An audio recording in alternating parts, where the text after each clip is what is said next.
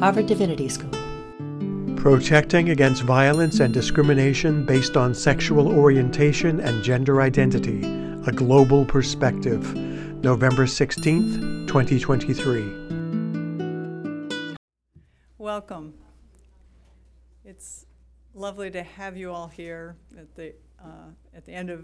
toward the end of a very busy and full semester. We are at a discotheque.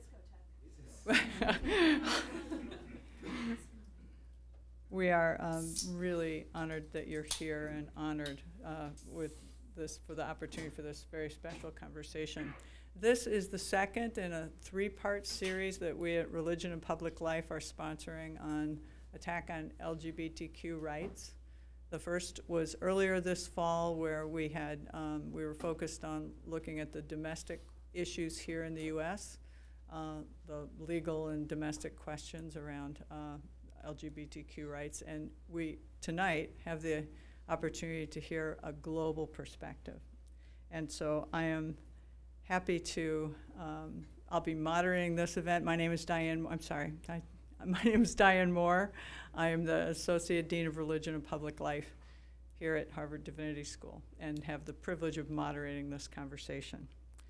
So our special guests are Victor Madrigal-Borlos, and he is the independent expert on protection against violence and discrimination based on sexual orientation and gender identity. How's that for a title? It's amazing. He was appointed by the UN for a 6-year term where he explored these questions in the context of both legal and international legal mandates and questions, as well as you'll hear, other cultural and social mandates. So this is an extraordinary achievement. I would actually really urge you all to have a chance to read. There's a series of reports, but the last one that was just issued in June of 2023 is actually a work of art and really quite an extraordinary achievement, and represents an immense amount of both work and learning over this 6 years. So we are so happy to have you with us and really excited to hear your perspectives and your stories. Our second speaker tonight is well known to all of us here at HDS. It's Susie Hayward, who is the Associate Director of Religious Literacy in the Professions Initiative at Religion and Public Life. Aside from Susie's time here with us over the last 3 years, where she's built our Certificate in Religion and Public Life program and also been just a wonderful ambassador to the school. Prior to her being here, she was an HDS alum, and she spent 10 years at the United States Institute for Peace on exactly these questions, translating the public understanding of religion in both government and bureaucratic and diplomatic circles. She's spoken twice, at least twice that I know of, before the Congress on Religious Freedom, been asked to speak as a religious freedom expert. And so Susie's voice and experience are also incredibly relevant to tonight's conversation. So I will turn this over now to Victor, who will share his reflections for about 30 minutes, and then Susie will share some reflections relevant to the specific report on religious freedom and how religious freedom intersects with these questions. And then we'll have a conversation among the three of us here, and then we'll open it up for questions. So I look forward to a wonderful evening, and can we all give a warm HDS welcome to Victor.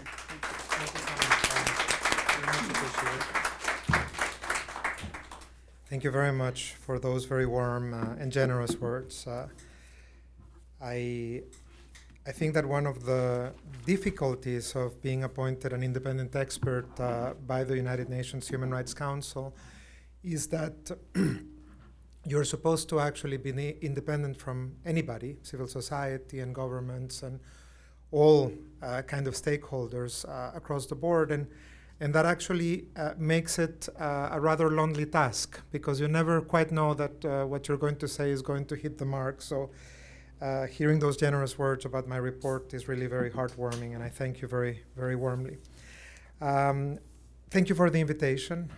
It's really very humbling to be here. It's a great honor. And thank Diane and thank you, Susie, because Susie was one of the persons who actually contributed to the report on religion that was such a fundamental part of the building blocks that I was able to put together in the work that I did during 6 years as independent expert. I was appointed to the job in 2017. I began my work in 2018, and it's these days that I actually just concluded my 6 years with the UN as independent expert. And it's a great time because it's a good time to actually also just let things pause and reflect upon the work carried out during 6 years and how things come together. So this is the key upon which I'm hoping to talk to you today, is really a reflection on the way in which different topics come together. And of course, I'm hoping to use my report on freedom of religion, religious freedom, as a point of entry. But one of the messages that I think you will be seeing very clearly is I think that all of the topics that the mandate ended up working with, whether it was colonialism, whether it was practices of conversion, whether it was issues as technical as data management, they actually always found points of connection one with the other. Perhaps I can tell you a little bit about the way that the mandate was created, because it is relevant to the way and the voice and the type of megaphone that I was able to use during the last 6 years. The mandate was created as a result of the coordinated demand of a coalition of over 1,500 civil society organizations coming from over 170 countries. And these organizations began work in the early 2000s in the understanding that the words sexual orientation and gender identity had never been included in official documents of the United Nations. There was not a recognition that these were concepts that would constitute legal language to protect persons from discrimination and violence. In fact, there was an actual rejection of that idea. Already in the 1990s, the decade of the great United Nations conferences, the expression was put in some of the documents in Cairo and Beijing, the World and the Women conferences of Cairo and Beijing. And in both cases, the expressions were put in between brackets, which in diplomatic language means that it's up for negotiation whether they're taken out, which invariably they were. And yet, there was always an understanding that sexual orientation and gender identity are indeed factors that create unique exposure to violence and discrimination for persons around the globe. And therefore, as a result of the work of civil society in trying to bring this to light, eventually the High Commissioner for Human Rights was mandated in 2011 to produce a report on violence and discrimination affecting persons on the basis of sexual orientation and gender identity. I should say at this point that I always use the acronym LGBT as shorthand. But one of the findings that I actually obtained during the 6 years as independent expert is that the acronym is not sufficient to cover the many manners and ways in which people identify around the world. There are vast communities that actually are exposed to violence and discrimination because of their sexual orientation and gender identity who do not identify as trans or gender diverse. There are vast numbers of persons affected by violence because of sexual orientation, real or perceived, who do not identify as lesbian or gay or bisexual. Other axes exist, both in ancestral identities and in modern lives of people around the globe. So I think that it's actually quite telling that when the first report of the High Commissioner came about, followed in a report on 2015, it was the base of a series of conversations that actually focused more ample than those identities into the notion of sexual orientation and gender identity as categories that should be considered to be protected. The creation of the mandate was an extraordinary political achievement. It was fought wildly, I don't think I'm using the word lightly when I say that it was fought wildly, through 5 resolutions of the General Assembly and the Human Rights Council at the UN, in which the world was fractured basically in 2. One side being the Organization of Islamic Cooperation States and the States of the African Group, stating that this is not a concept under international human rights law, and another fraction, mainly the Latin American states and the states of Western Europe, actually proclaiming that it should be that this is seen as a point of entry. That dynamic has continued throughout the last 6 years and continues to exist today within the political bodies of the UN, and we're going to be talking a little bit about what that means. Eventually, the mandate saw the light. It was created, and it was created with the idea that the mandate holder, the creation of this mandate and the appointment of a person is a political acknowledgement of the fact that sexual orientation and gender identity are compulsory points of entry into the analysis of violence and discrimination around the world. And that if those factors are not taken into consideration, not taken as a point of entry, the analysis is incomplete. That's why that political achievement is so extraordinary. But what this also means in the dynamics in which we work and in which I've been working is that one doesn't limit oneself to looking just at those identities, because we realize that persons are exposed to experiences of privilege, or in most cases of violence and discrimination, because of the multitude of identities that we all reunite in one body, right? And so nobody exists in this world only with a sexual orientation and gender identity. We all exist with ethnic origin and nationality and religious thinkings and persuasions and beliefs, socioeconomic status, and many other factors that actually expose us to, again, violence and discrimination. And so the mandate has been working very much on intersectional perspectives to this end. Since the very beginning of the mandate, the instruction that I received was that I needed to explore root causes of violence and discrimination. And I always knew that that would lead me to 2 topics that were, in my view, crucial, which it took me 6 years to get to in a way that was paused and actually, as we say in Spanish, with good letter, so that I wouldn't actually muddy my writing. And one of them is religion, and the other one is colonialism. And so those are the 2 reports that I issued this year, my last year at the mandate. My colleagues say, they're very cheeky, and they said that I did that because I couldn't be fired anyway, so it was fine that I would issue them. It's not completely untrue, but it's not completely true either. So it's very much in tune with this world where things are not one thing or the other. But since the very first moment that I began my work, the idea that creating an acknowledgement that people have a right to live free from violence and discrimination based on their sexual orientation and gender identity. The notion that creating and accepting this idea was inextricably linked to a discussion on religious freedom was present since day one. It was very clear to me when, during my first country visits, I began to discuss with religious leaders, and I saw the points of convergence that we had in the importance of protecting persons, and I also saw the points of divergence that we had, for example, when I went to Georgia, and I discussed the behavior of members of the clergy in the events in which many of them had incited to violence on the International Day Against Homophobia and Transphobia. And I asked the patriarch of the Georgian Orthodox Church what was the accountability that had been done in the church, and I was told that there was not such a thing because those persons were exercising their religious freedom.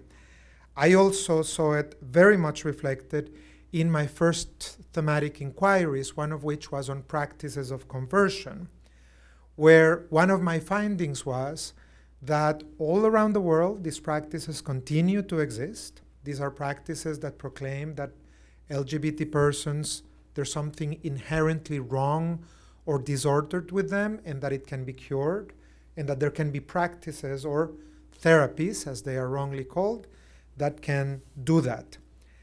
My findings also connected the carrying out and the execution of these practices with a series of perpetrating stakeholders, some of which were faith-based organizations. And so those findings came from places as diverse as Australia, Vietnam, Russia. I got cases from Kenya and Nigeria where I got testimonies of starvation being carried out by religious organizations, exorcism being carried out against persons. In the United Kingdom, recent surveys actually yielded the result that over 51% of the respondents who had been subjected to so-called practices of conversion had indeed been undergoing this treatment within religious organizations. And so there was there a connection that compelled me to carry out these inquiries. And of course, there was the overarching theme of colonialism and the impact of colonialism in the construction of social mores surrounding sexual orientation and gender identity. Because the mandate had received very early on, and it built a robust body of evidence to the effect that the idea that sexual orientation and gender identity would be at the source of, let's say, state-sanctioned violence and discrimination is not something that exists everywhere in the world, and that indeed, around the world, pre-colonial societies had very many different approaches to gender and to sexuality, and that in very many latitudes, it was actually the exercise of colonialism and the imposition of certain rigid structures therein that actually created a policing of sexuality and gender that can be understood to be at the base of this violence and this discrimination. And so, and of course, this came through quite strongly in my report on colonialism, where I actually identified in particular the Portuguese and the Spanish models of colonization as having relied very significantly in this type of models. I think by now you may be in a position to imagine that I faced some dilemmas when carrying out this work.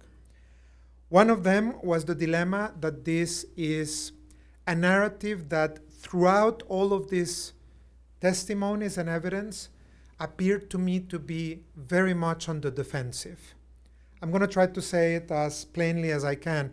It simply appeared to perpetuate the notion that freedom from violence based on sexual orientation and gender identity was always contraposed to religious freedom. And that what we were constantly talking about in all of these examples was the idea that we were reacting to the instrumentalization of religious institutionality to oppress persons on the basis of their sexual orientation and gender identity. And I thought that from two angles, this was not necessarily a very conducive narrative to be the only one to be addressed. And of course, one of them is legal, and that is that religious freedom is one of the most extraordinary achievements in the human rights architecture, and one of the most fundamental protections that persons have to seek happiness in their life, which I believe is one of the fundamental premises of the Universal Declaration of Human Rights. And the other one was political, which is that I thought it served badly the idea of developing narratives that were conducive to dialogue and to understanding the way that these rights coexisted. I don't think that it will be too much of a surprise to anybody that after my inquiry on religious freedom and sexual orientation and gender identity, I actually came out with the conclusion that these are rights and series of rights that are completely compatible, one and the other, and that actually coexist quite harmoniously in the avenue of rights. But I needed to get to a space where that would be something that would be the result of an honest inquiry rather than just a wishful thinking on my part. But if I can put in a nutshell the conviction to which I arrived after all of the evidence that I received during the last 6 years concerning this topic, and then in a very concentrated manner in the process that I led on the particular inquiry that led to this report to which Diane was making reference, is that essentially from a legal analysis point of view, both sets of rights are actually based on the same premise, which is the idea that human beings are fundamentally free and that curtailing that freedom must only be subject to limitations that are well determined within the human rights framework. And that instead of actually imagining that these sets of rights and freedoms are contraposed, which is a political exercise, actually seeing them as taking point of departure on the same basis is actually the right construction to do legally and politically. And that's what I recommended that the international community do when I presented this report to the Human Rights Council in June of this year. I don't think you will be surprised either when you hear that some of them were actually quite pleased and some were not very happy with me. I've been accused of actually not understanding life when I said that all religions could actually find it in themselves to be accepting of diversity, and apparently that didn't fall well on certain latitudes. But be that as it may, the report that I prepared and what I'm talking to you about perhaps more amply is that I really believe that there is a point of confluence, a space in which freedom of thought, conscience, and religion and belief and freedom from violence and discrimination, based on any factor, but certainly on sexual orientation and gender identity, intersect. And so what I was very much hoping to do was to find what that space was and what the legal articulation would be in relation to those spaces of freedom. Now, this relied on a number of understandings that I actually articulate in my report. The first one is this was never meant to be a theological exploration.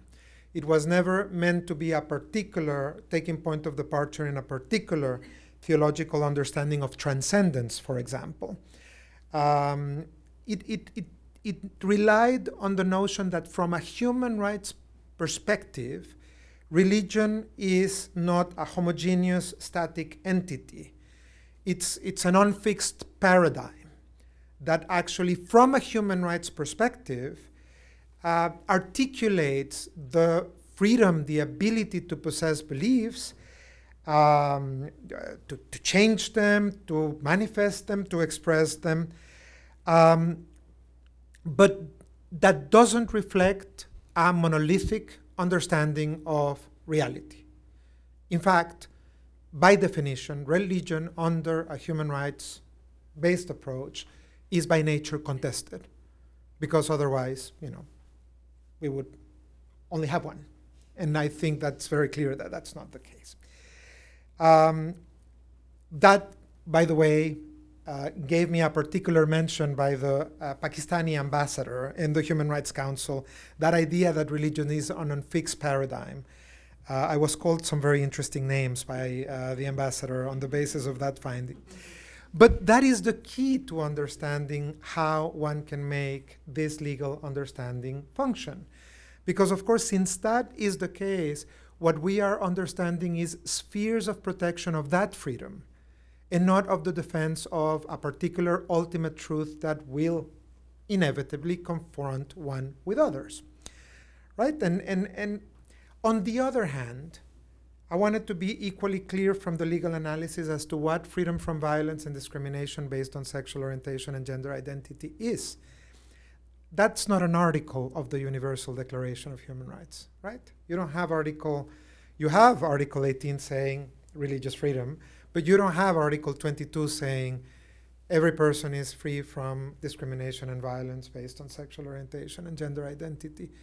It's an understanding of the way that non-discrimination clauses within human rights law work, where people are protected from discrimination from a series of factors, including sex and including other factors that include sexual orientation and gender identity.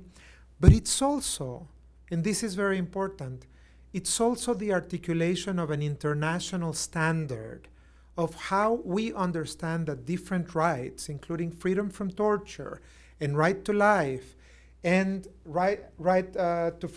freedom from arbitrary detention. All of those composite of rights actually operate when a person is being targeted because they happen to be or identify as gay or lesbian or trans or any other identity.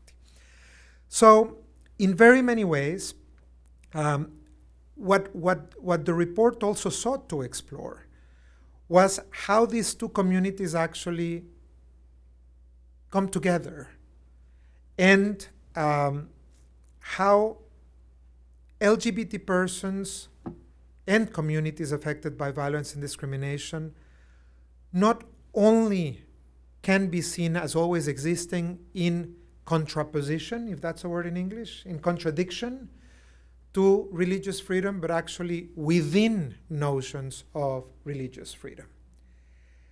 Now, against this understanding, there are three basic arguments that are usually waged and were usually waged against the work that I carried out during the last 6 years. The first one is to say, LGBT persons do not exist in my country. I'm very sorry, but your work is not applicable because LGBT persons do not exist in my country. My last address to the General Assembly only 2 weeks ago, I tried to look as many state representatives in the eyes and tell them, over 6 years, I am pretty certain that I have spoken to LGBT people coming from every country in the world. And I don't accept that any country can say that and be seen as a serious player in the international human rights field anymore. The second one is a bit more nuanced, is the idea that sexual orientation and gender identity only exist in a person's mind. And therefore, because it's a subjective choice or a subjective set of choices, they must yield to any sort of manifestation of religious freedom. This is the angle that is usually taken by those that propose a rebalancing of rights. That say, we always need to speak of religious freedom when we speak of the rights of LGBT persons, because it's important to know that this balance must exist. I think that is what the previous administration in the United States did when it created the so-called Commission on Inalienable Rights, specifically saying this must be rescued because it's losing the competition against the rights of LGBT persons. And you have it as well in an institution or a process called the Geneva Consensus, where many countries are coming together to actually have the stated objective that every time that you speak of the rights of LGBT persons, you need to speak of religious freedom because they are seen as contradictory, one and the other. Of course, I think that the understanding is that as long as we adhere to the international human rights framework, we have the very clear guiding principle that human rights coexist in a frame where the only limitation that they pose to one another is the non-destruction of the rights of others, right? And that in particular, religious freedom, and this is an area where I'm not an expert, but Susie is, and she's going to be telling us something about that, I'm sure, and so is Diane, in the understanding that no restrictions to religious freedom are ever to aim to intervene the internal conviction of a person, but rather the manifestation of that conviction whenever it raises a threat, or reasonably raises a threat to the rights of others or an affectation to the rights of others.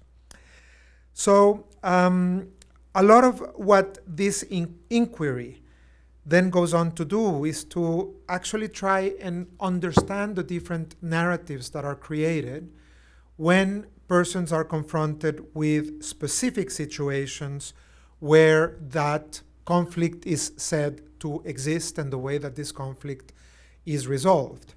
One of them is what is known as the concessions related to institutional autonomy that religious denominations actually have, and that manifests through the possibility, for example, of not allowing women to serve as priests. And examples that are very specific and very obvious to many of you.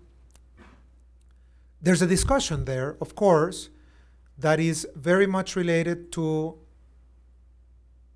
exercises that transcend the legal and very many times go into the political, and the penetration of political exercises into religious freedom as well. And it's a conversation that I think will continue. We have evolving international jurisprudence that actually establishes some very clear limits to the way in which this autonomy is to function.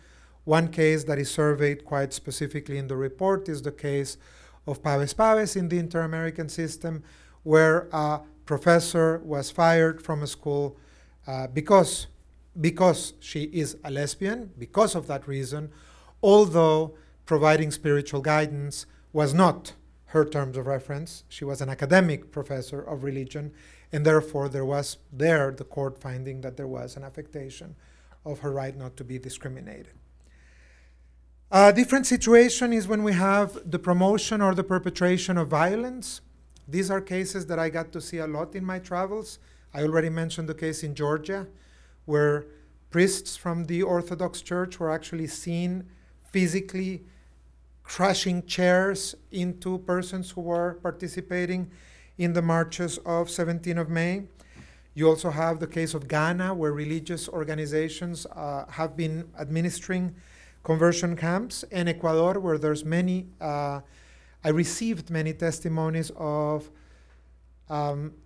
rape heinously called corrective in the context of persons that were under the custody of religion organizations, in very many cases placed there by their families as a way to, quote unquote, correct their sexual orientation. Other angle of analysis is the criminalization of sexual orientation and gender identity, which in very many countries, you may know that 64 countries still maintain criminalization of same-sex intimacy between men, 44 same-sex intimacy between women, 32 forms of gender identity. In a significant number of those countries, the criminalization is actually based on dogmatic interpretations of scripture. Brunei, Dar es Salaam, very recently created the rule of implementation of the criminal code, in which gay men are to be stoned to death with stones that are not to be larger than the clenched fist of that person throwing them. That's regulated in a regulation actually issued 2 years ago. Or in some cases, not countries, but provinces such as the Aceh province in Indonesia, where the Islamic penal code has been implemented and is actually on operation, and lesbian women are flogged every fortnight in the marketplace, and the flogging is actually filmed and placed in social media.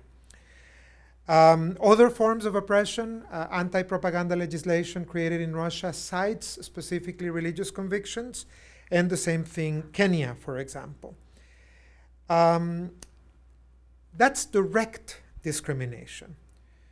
But then, of course, we have the forms of indirect discrimination, which is where the law doesn't appear to actually have those differences, but in the functioning of the law, you actually see immediately the way in which it functions in a discriminatory manner. One of them is inequality in recognition of family.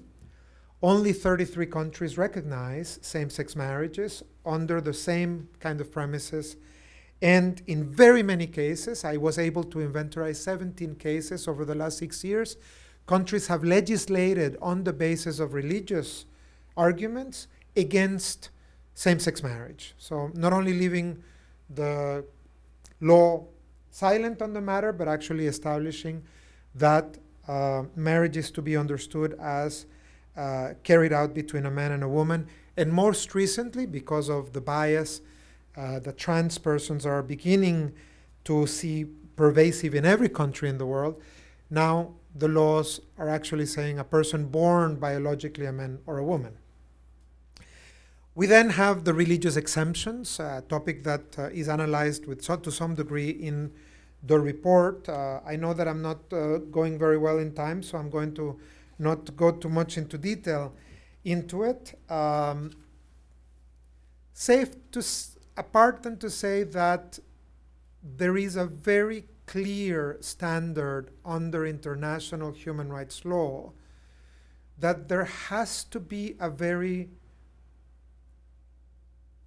test of non-discrimination has to be carried out when measures are to be taken to restrict rights, and that exemptions are subject, of course, to the prevalence of the rights of others.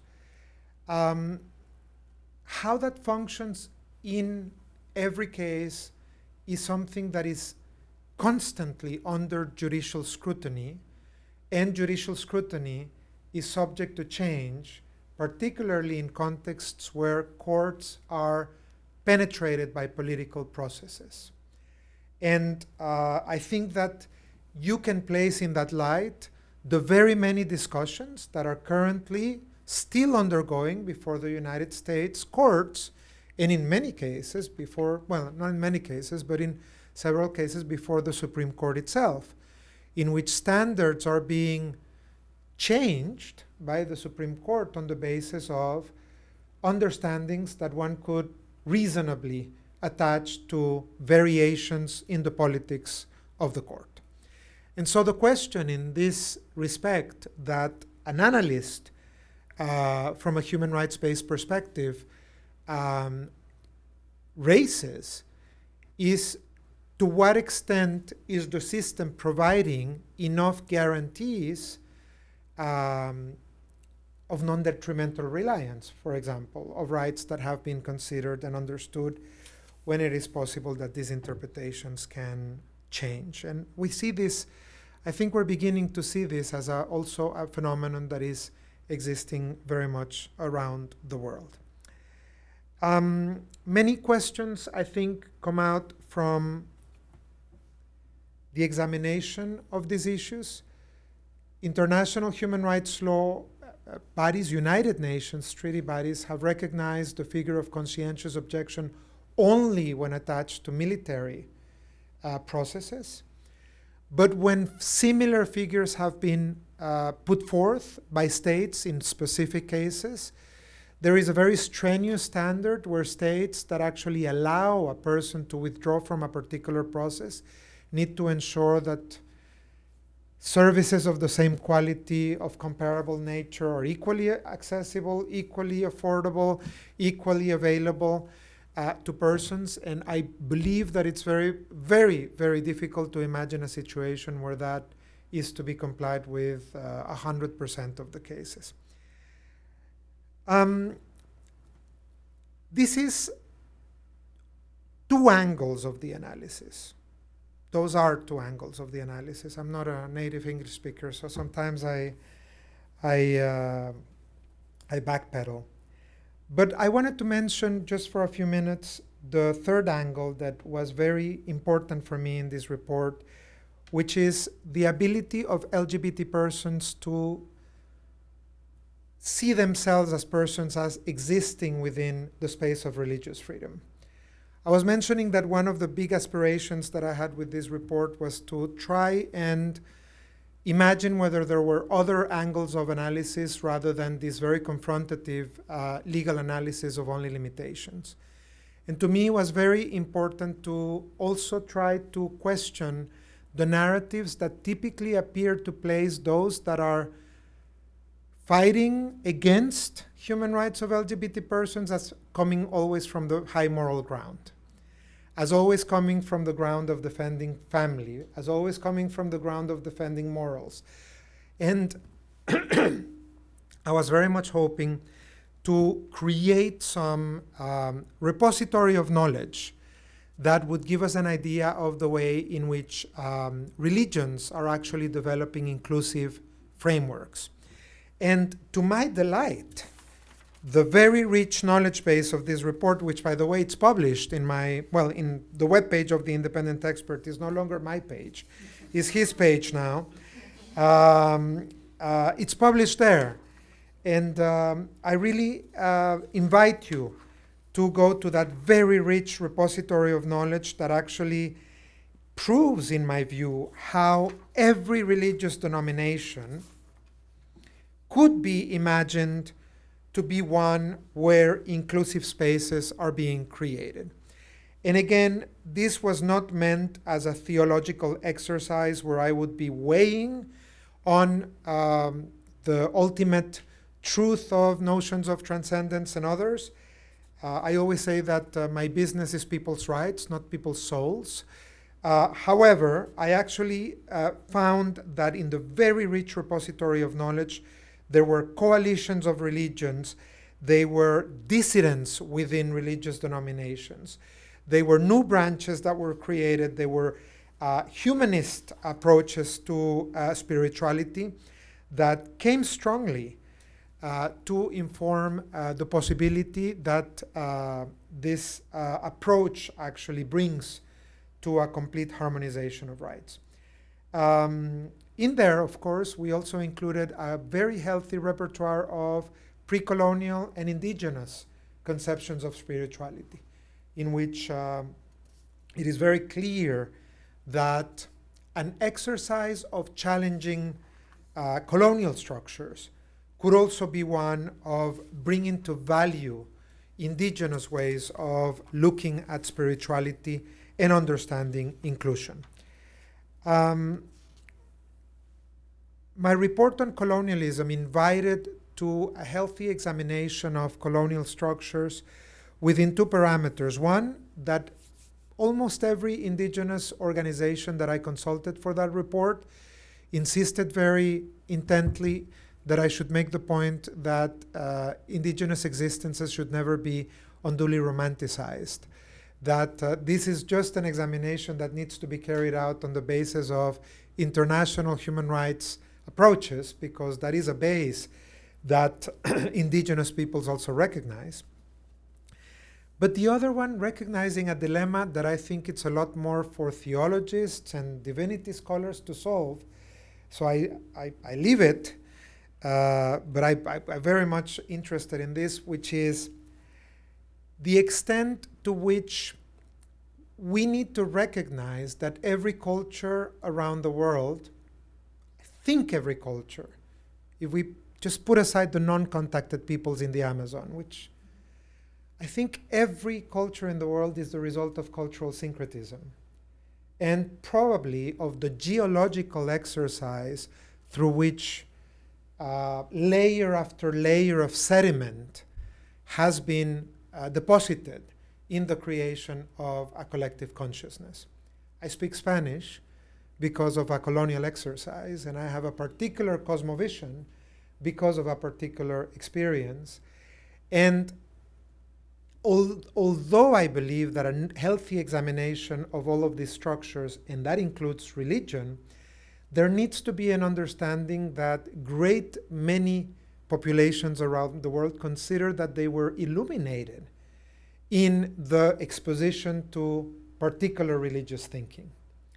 And so one of the, it's not a dilemma, but one of the pending tasks that I saw coming from this report and my report on colonialism was what mechanisms, and I don't know, maybe safeguards is the right word, should be put in place when carrying out these exercises of questioning. And I have two working theories there, but they're not very well tested. But I think my gut feeling is that freedom, individual freedom, has a big role to play, and the respect for individual freedom has a big role to play in relation to that. And the second one is the understanding that this is a discussion that needs to be respectful of the fact that the universal human rights framework is, in my view, the very best working theory that we have to constitute a framework of examination of these structures. So that's what I can leave with you. And I know we're going to have a conversation now. But I'm very thankful for the time that you gave me, and very much looking forward to the conversation that will ensue. Thank you.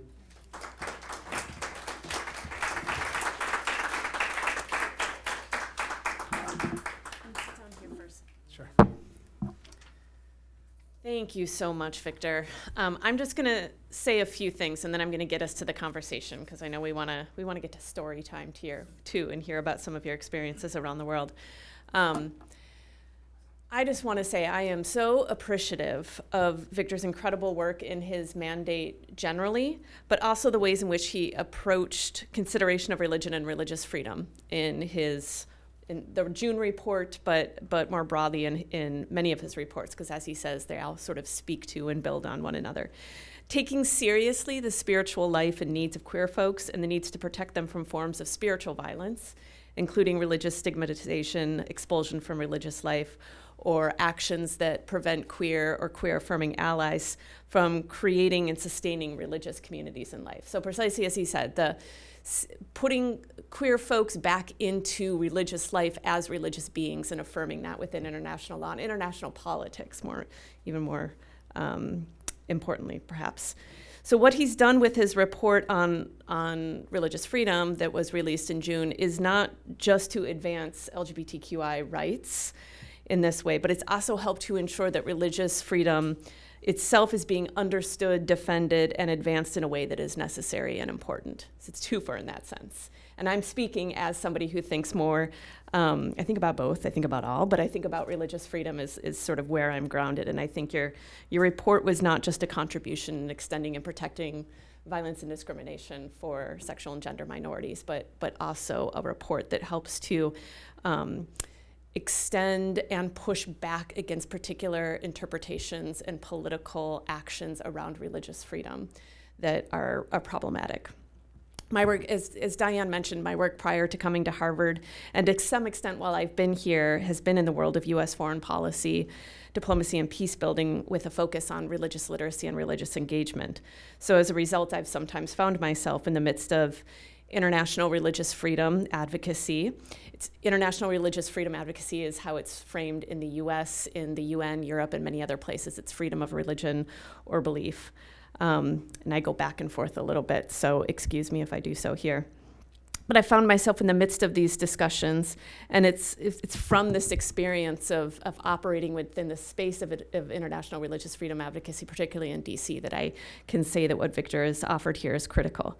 Because suffice it to say that religious freedom needs of sexual and gender minorities, and just as an aside, I often say sexual and gender minorities rather than LGBTQI, and we can debate all of the acronyms, but I often prefer to say SGM or sexual and gender minority because I think it highlights necessarily the minority status of a lot of the folks whom we're talking about and links it to other forms of repression against minority communities, including religious minorities, including racial and ethnic minorities and so on. And I think that can be helpful as well with respect to some of the politics of religious freedom in DC to make those linkages between the oppression that sexual and gender minority faces and other minorities, because they're often driven by the same kinds of interests and the same kinds of agendas with similar kinds of consequences.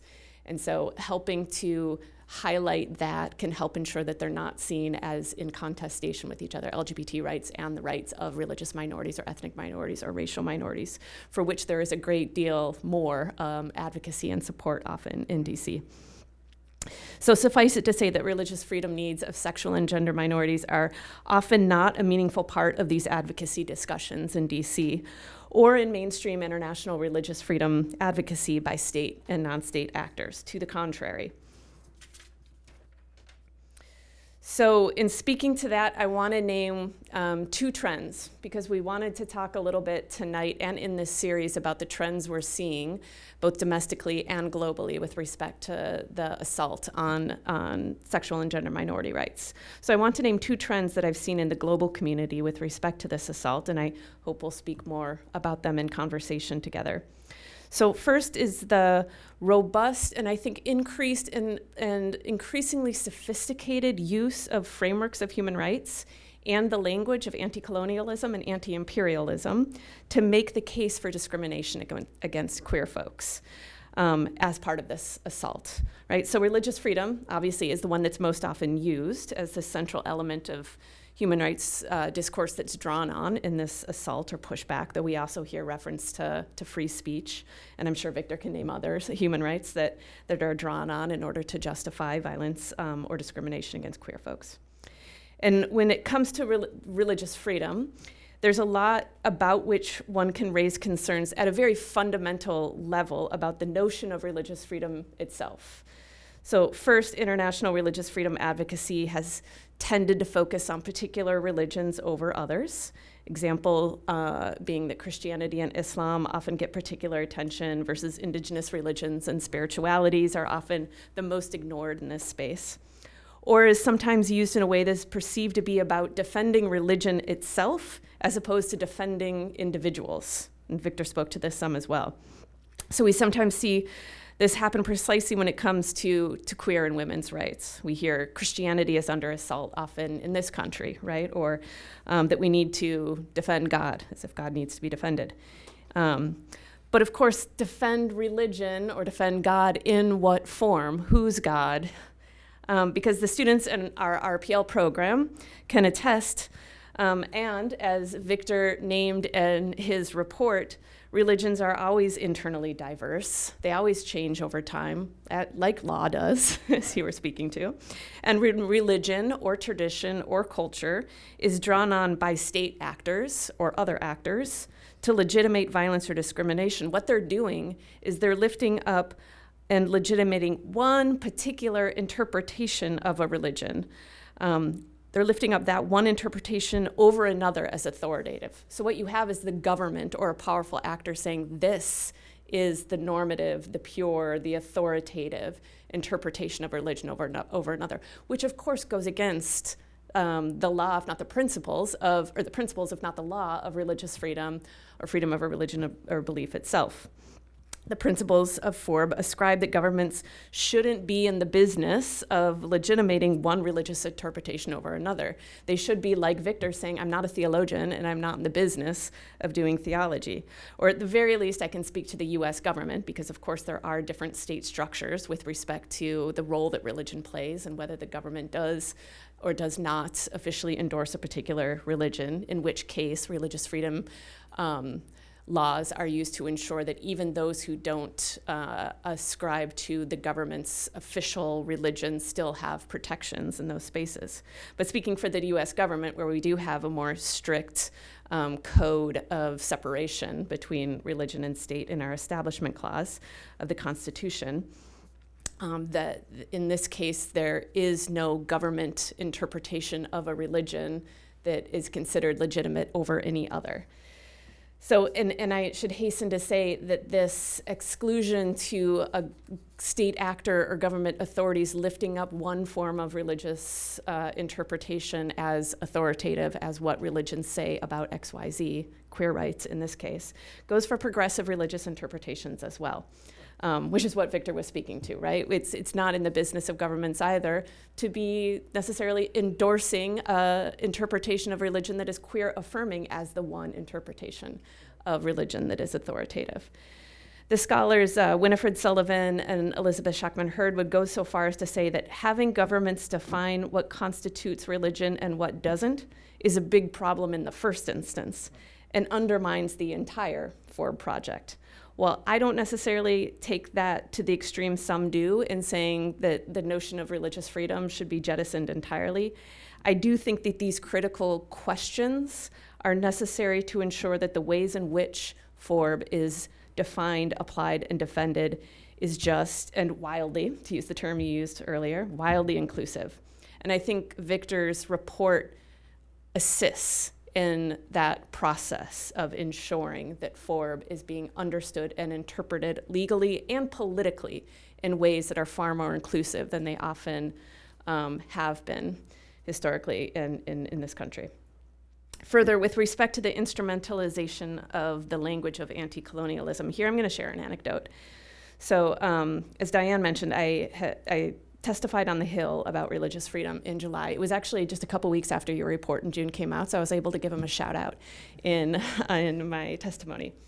But one of my co-panelists on that panel said that the US government going into other countries, we were specifically talking about Uganda, the US government going into other countries to advocate for sexual and gender minorities or for LGBTQI rights, to push back against their laws criminalizing queer folks, that was an act of Western imperialism, right? So this is the language of anti-imperialism that's being used. He was advocating that we shouldn't be going in and telling other countries that their laws are wrong and that they need to ascribe by our norms with respect to with gender.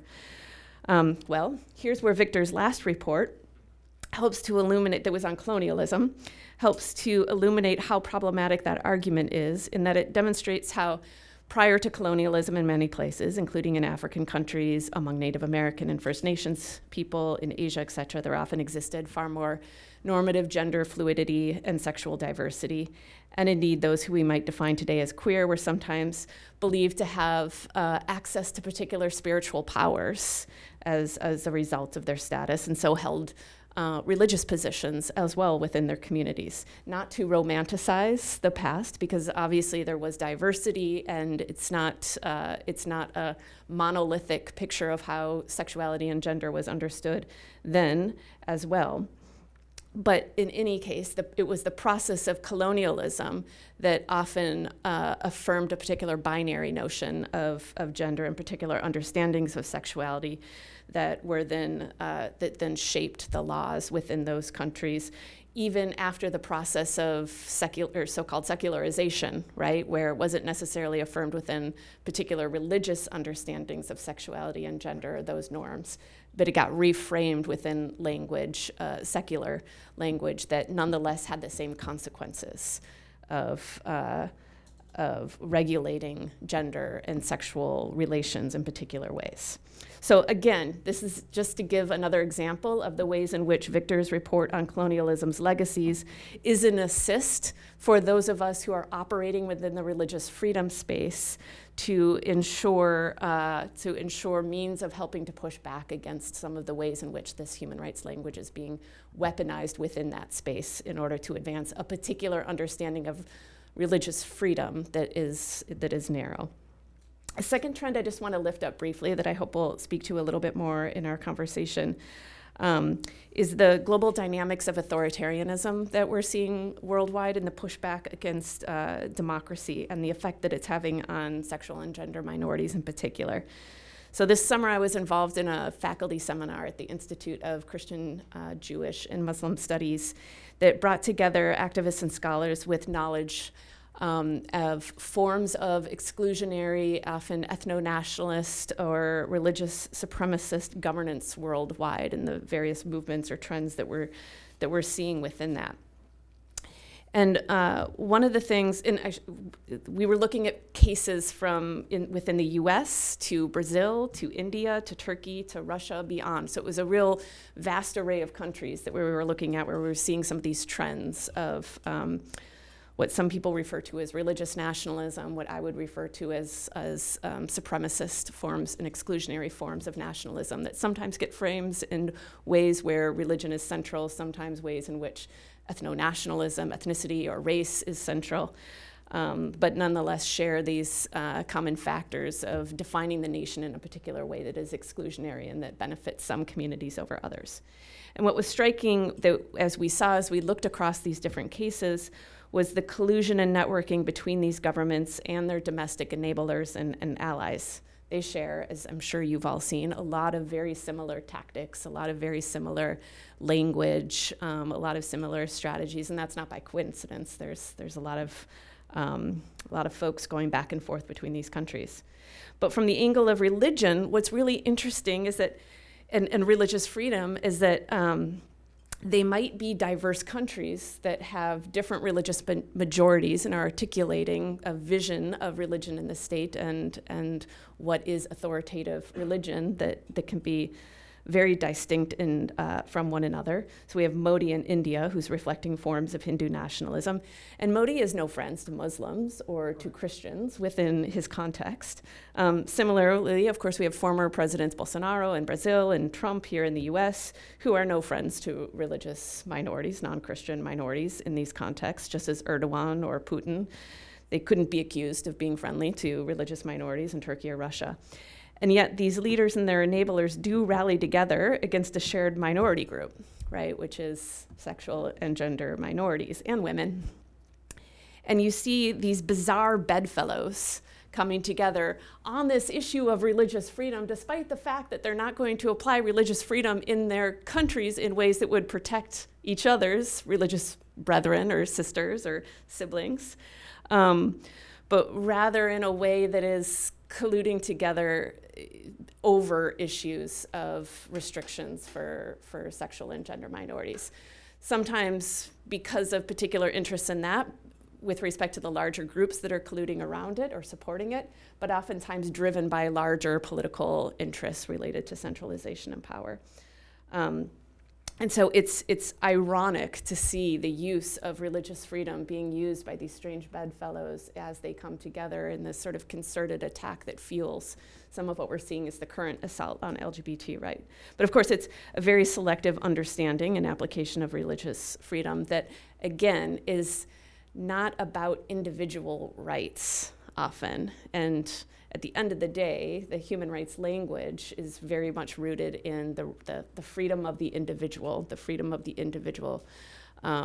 to be protected from violence and access to happiness and meaning and so on. That's just a little bit more grist for the mill for us as we think about Victor's reports and their contributions, but also what they have to offer the world right now in these trends that we're seeing right now and how best to respond to them. So let's move to conversation.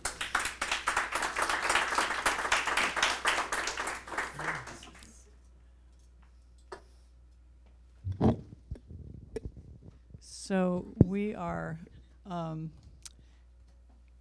always up against time restrictions. So I have just two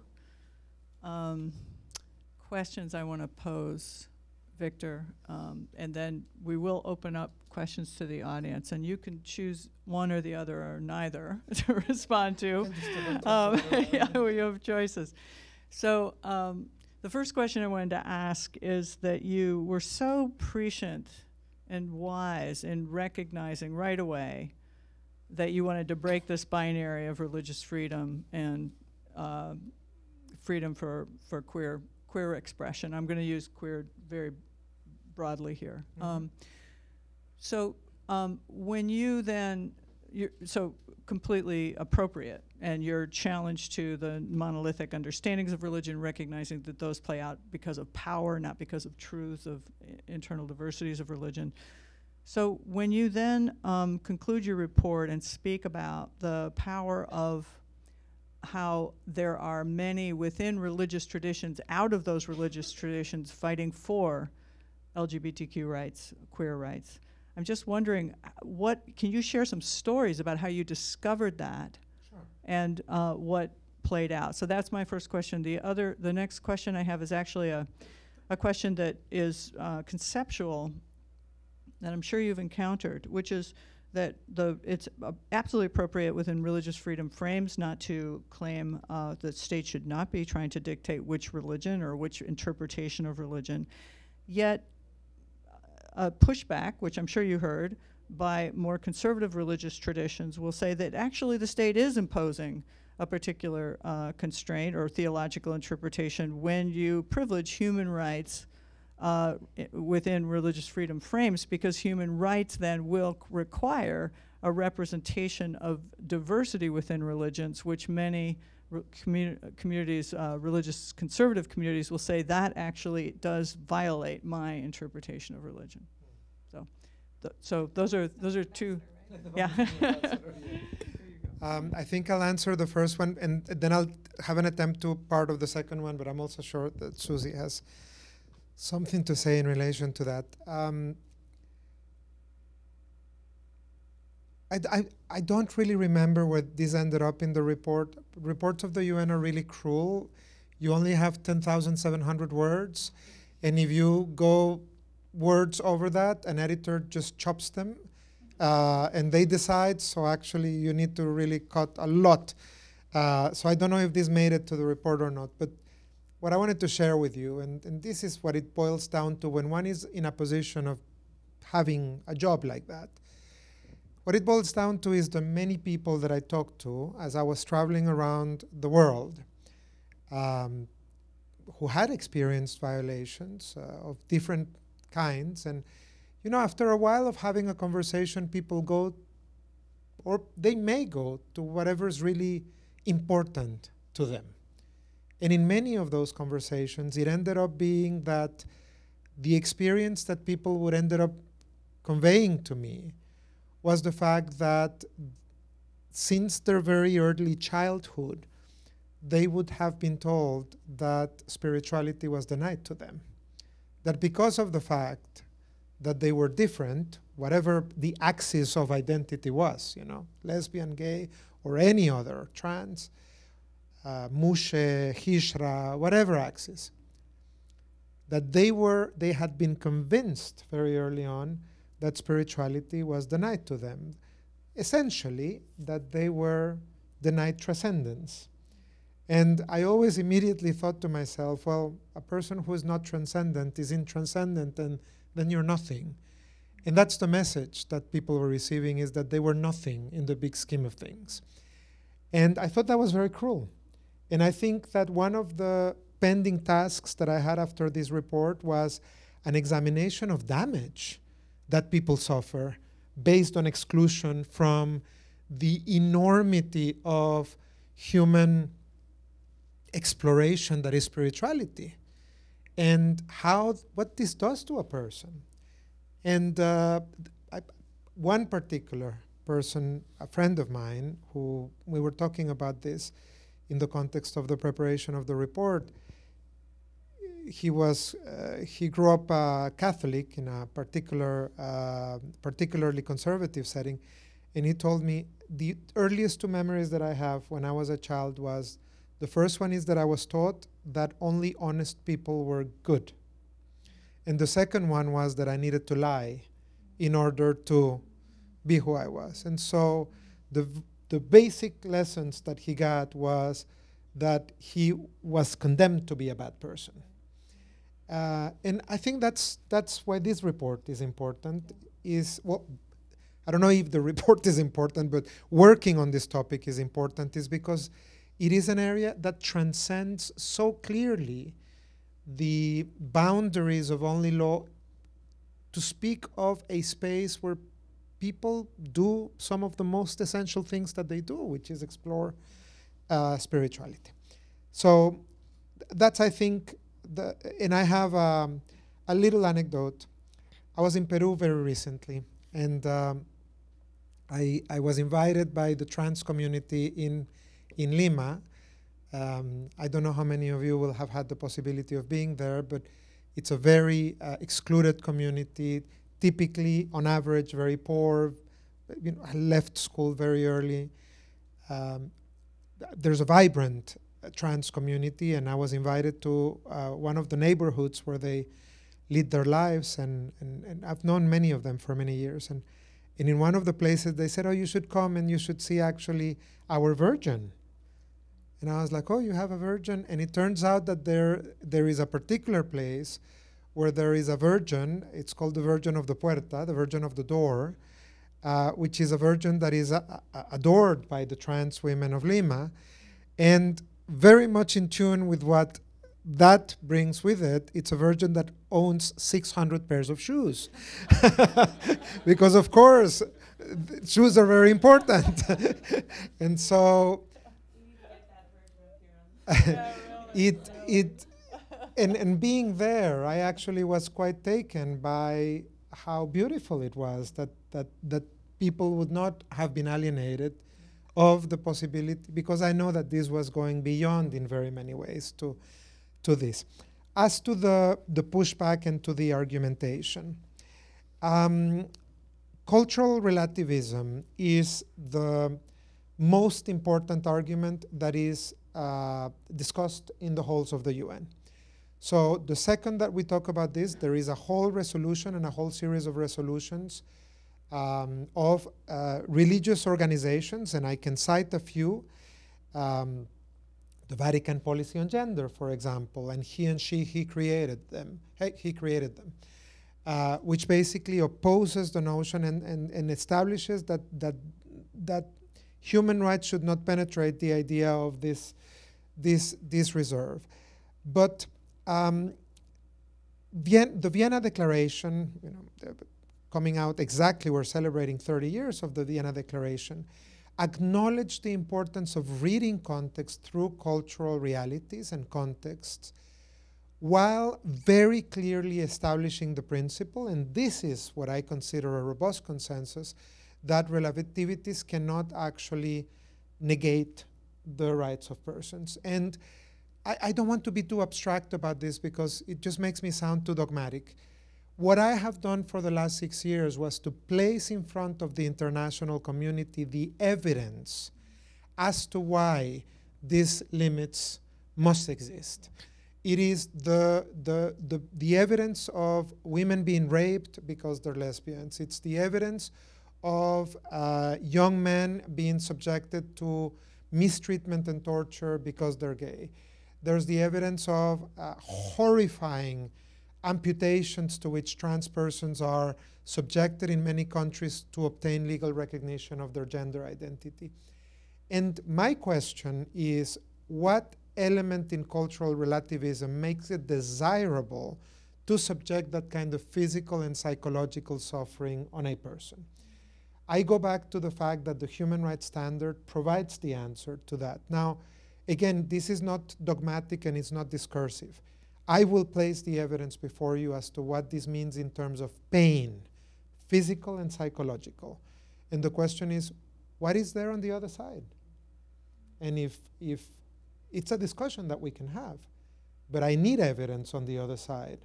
And I don't think that there's any. But I don't know, Susie, what you think. I mean, in answer to your second question, Diane, just pulling from your own method of religious literacy, right? Is that what you were setting me up for? But That's not a setup. well, I'm going to treat it like that. One might make, certain actors might make the argument that our religion says that there's a normative understanding of our religion is that there aren't other legitimate religious understandings. But then that's a theological statement. That's a devotional statement, right? The reality is that there's always going to be other people within that same context, within that same religious tradition, who are going to have a different interpretation. And so I think just like you point to the evidence of these actions of violence, as religion scholars, we point to the evidence of that might be your devotional statement that they're not legitimate, but the reality is there are multiple interpretations and understandings and practices and lived realities. And again, it is not the role of government to be affirming one over another or to be repressing or allowing for violence against any other interpretation or practice of that religion, unless it is inciting violence against others, right? There are limitations to that if it is causing harms to others. Great. It really was not a setup. Because the reason I wanted to ask is this way that I really appreciate both of your comments, because I think this language about religious freedom gets used in this way, and I'm really grateful. So it's really saying that you are challenging the conflation of theological assertion of truth with the reality of diverse religious expressions, and that reality has to be continually pressed to challenge the normative assumption that the loudest theological voice equals the truth about a religious tradition. Let's open up to questions. I have just one other quick comment.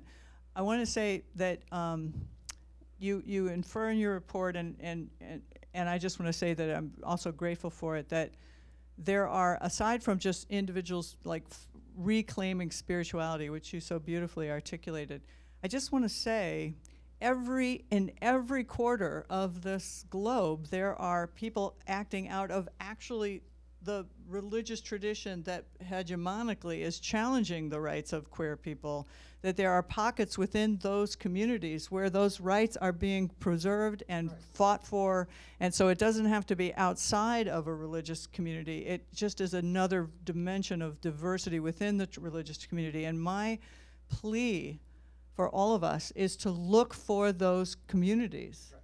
They're there. We don't look for them because we do assume often, which your report does not do, which I'm so grateful for, we assume that by definition, religious communities and freedom of religion expression is going to be anti-queer well-being, anti-queer rights, because those are the largest, most embedded voices. So I just wanted to say. Can I just add something onto that really important point, which is that Victor does an incredible job highlighting the religious freedom rights of queer folks to be able to live and practice their religions in ways that are in tune with their conscience and that affirm their dignity, and so on. But it's also about ensuring that religious freedom is being extended to the dissidents within the hegemonic religious traditions who may or may not be queer themselves, right? But who are interpreting their religious traditions, practicing their religious traditions in ways that may go against the orthodoxy or the interest of power brokers, political power brokers, theological power brokers, what have you. And too often, religious freedom politically, the way that it gets advocated for, the way that it gets defended, and the way that it gets interpreted by a lot of the folks who are kind of central within the religious freedom advocacy world, is not affirming those dissidents, is being used in order to reinforce the sort of orthodox or hegemonic understanding of religion. I think here in the U.S. it's a really perfect example of that, which the religious left is really trumped now. Oh, sorry for the language. By a very strong and very politically powerful white religious Christian nationalism. Let's open it up for, I'm gonna just ask for maybe 3 questions that we can pose, because we're right at the hour, but let's just hear your questions, and then, and if you could make sure to be as brief as possible with your questions, that would be helpful, and then we'll see what is most relevant for your response. Thank you. Let me quickly ask my question and then say a couple of sentences to contextualize it. My question is, maybe the challenge is the secularization of the human rights movement. In terms of, because the human rights movement, the human rights discourse is a very minimalist and dry discourse. And I doubt that it can change minds and hearts. And I think there's something fundamentally wrong about lawyers coming to religious leaders and telling them how to treat neighbors. Going back in the past, the human rights movement wasn't secularized, and secularized not in the sense of state-religion separation, but it's secularization of society. And I wonder if religious leaders, a future in which religious leaders are in the forefront of human rights movements is one in which you can have a successful advocacy for LGBTQ rights, because you can preach about love, but you can't really litigate love into people. Thank you. You hand it to Dina. And just a shout out to Dina, who really is instrumental in creating this entire series, both conceptually. I don't need an applause, but thank you so much. Thank you so much for all 3 of you being here. I'm a dual degree student with the law school and the divinity school. So this is very interesting to me.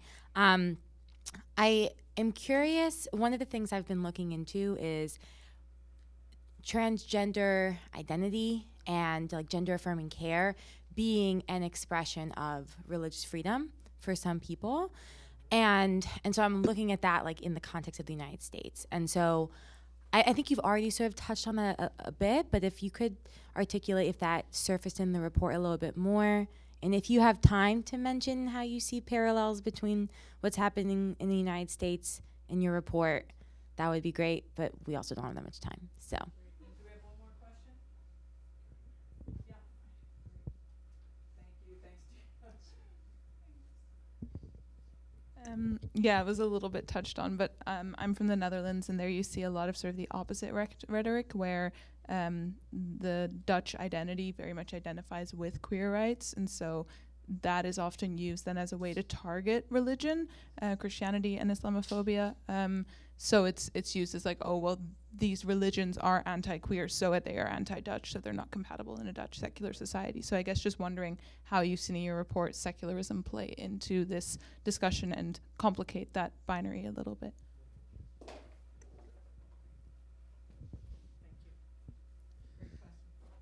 Indeed. When you said, I think that there's something wrong about lawyers, I thought you were going to stop there. I was going to say, I take issue with that as a principle, but then you say coming and telling. I mean, this is a conversation that will need to continue because there's many angles in relation to it. One of the things that I found extraordinary in the 6 years that I carried out my work is the number of coalitions of persons of faith, including religious authorities, that actually are working in the human rights space. And I particularly worked with, I'm going to cite them because they are a powerful coalition, is the Global Interfaith Network, GINSOGI, which is a coalition of, I think, over 800 religious denominations that work on inclusive approaches. And they are the ones that take the argument from a theological perspective, right? They're the ones that are saying the scripture doesn't necessarily say what you say. And that's the argument that I won't have, right? Now, having said that, I think that there's two assumptions in the question that you raised that hopefully are going to change over time.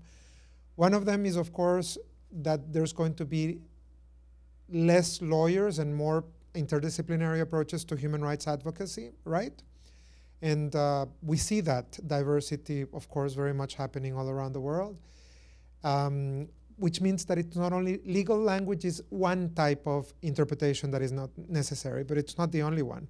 My report on colonialism was almost essentially anthropological in its approach. And this report on religion was almost solely sociological in its perspective. So I think that that's part. And the other thing is, of course, the more people see themselves as spiritual people, the more they're going to be talking about languages that are appealing from that perspective. But I think that, and I don't have evidence that is scientific on this, but I think around the world, there is a very big proportion of LGBT people that have seen themselves alienated from religion and church and spirituality, and therefore they don't go to that space. And they refuse to go to that space, and they see that space as antagonistic. So I think that that's the processes where I would see bridging that. Dina, is it okay that I mention the three and then? I think that there's two angles to what you're saying, equally interesting and rich of analysis, both of them. I mentioned the Vatican specific policy on gender identity, and he and he created them, which is a policy, I would like to say that it's 500 years old, but it's actually 7 years old or something like that, in which the Vatican establishes that sex is immutable and that gender identity is an invention of ideology. I know that doctrine well because I actually had to relate to it in my reports on legal recognition of gender identity.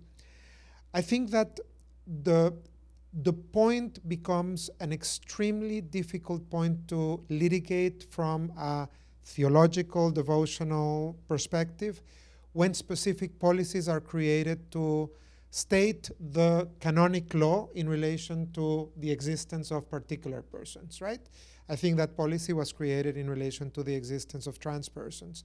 I think then it becomes very, very difficult to navigate in that space, which is why I haven't, although I relate to it from that angle. And I'd like to hear, I'm not familiar enough, I couldn't go that deep in how many religious denominations and institutionalities are issuing specific statements concerning the non-existence or the But I think that would be a particular angle of analysis that would be really important. But I would like to just mention another one that to me is quite fascinating, and I hope you will forgive me extrapolating. This came to me by a scholar of the name of Mary Ann Case of the University of Chicago. You may know her.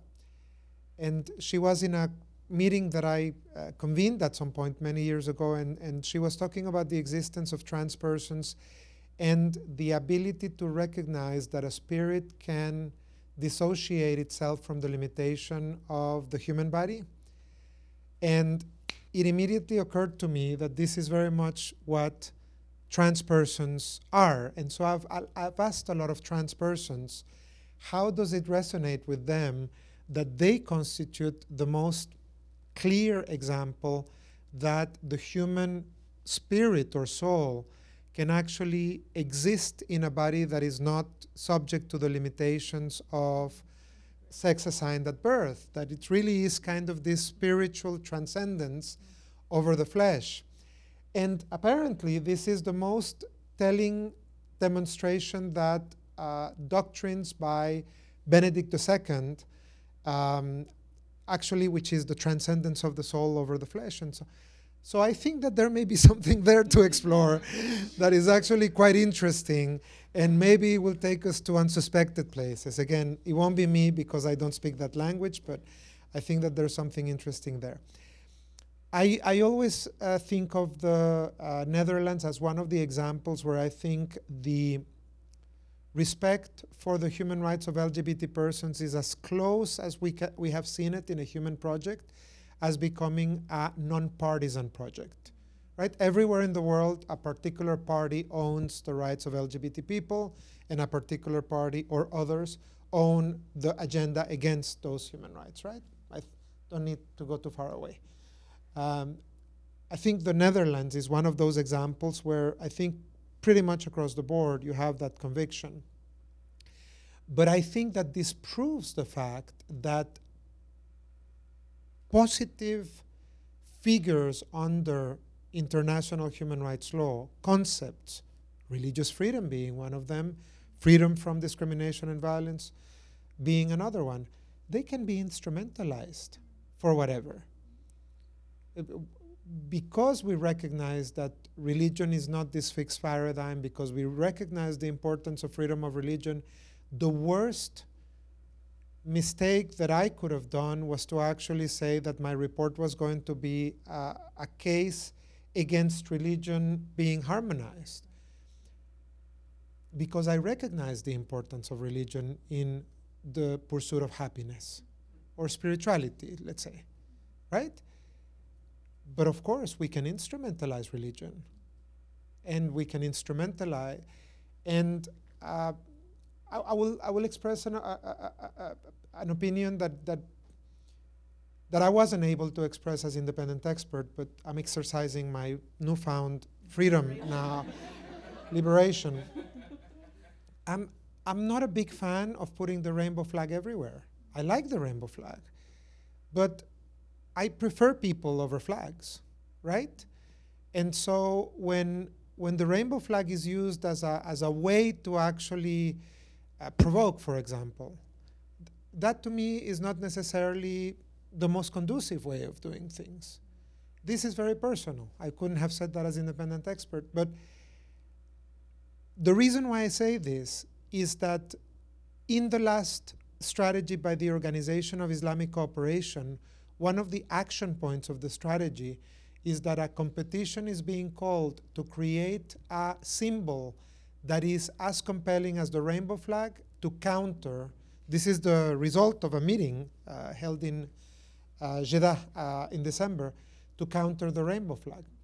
I think that we should resist the instrumentalization of narratives and languages and actually go to the essence of what we're trying to achieve, which is respect of rights for all. So you will find me fighting against Islamophobia anywhere, and you will find me denouncing when the rights of LGBT persons are being used for that, 100%. Well, so you are a brilliant lawyer, and that's and really clearly demonstrated. She's also a beautiful and brilliant writer, which I really do commend these reports.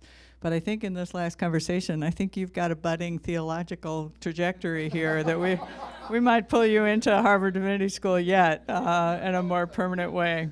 Can we please give both Victor and Susie a round of applause? Sponsors: Religion and Public Life at Harvard Divinity School and the Human Rights Program at Harvard Law School. Copyright 2023, President and Fellows of Harvard College.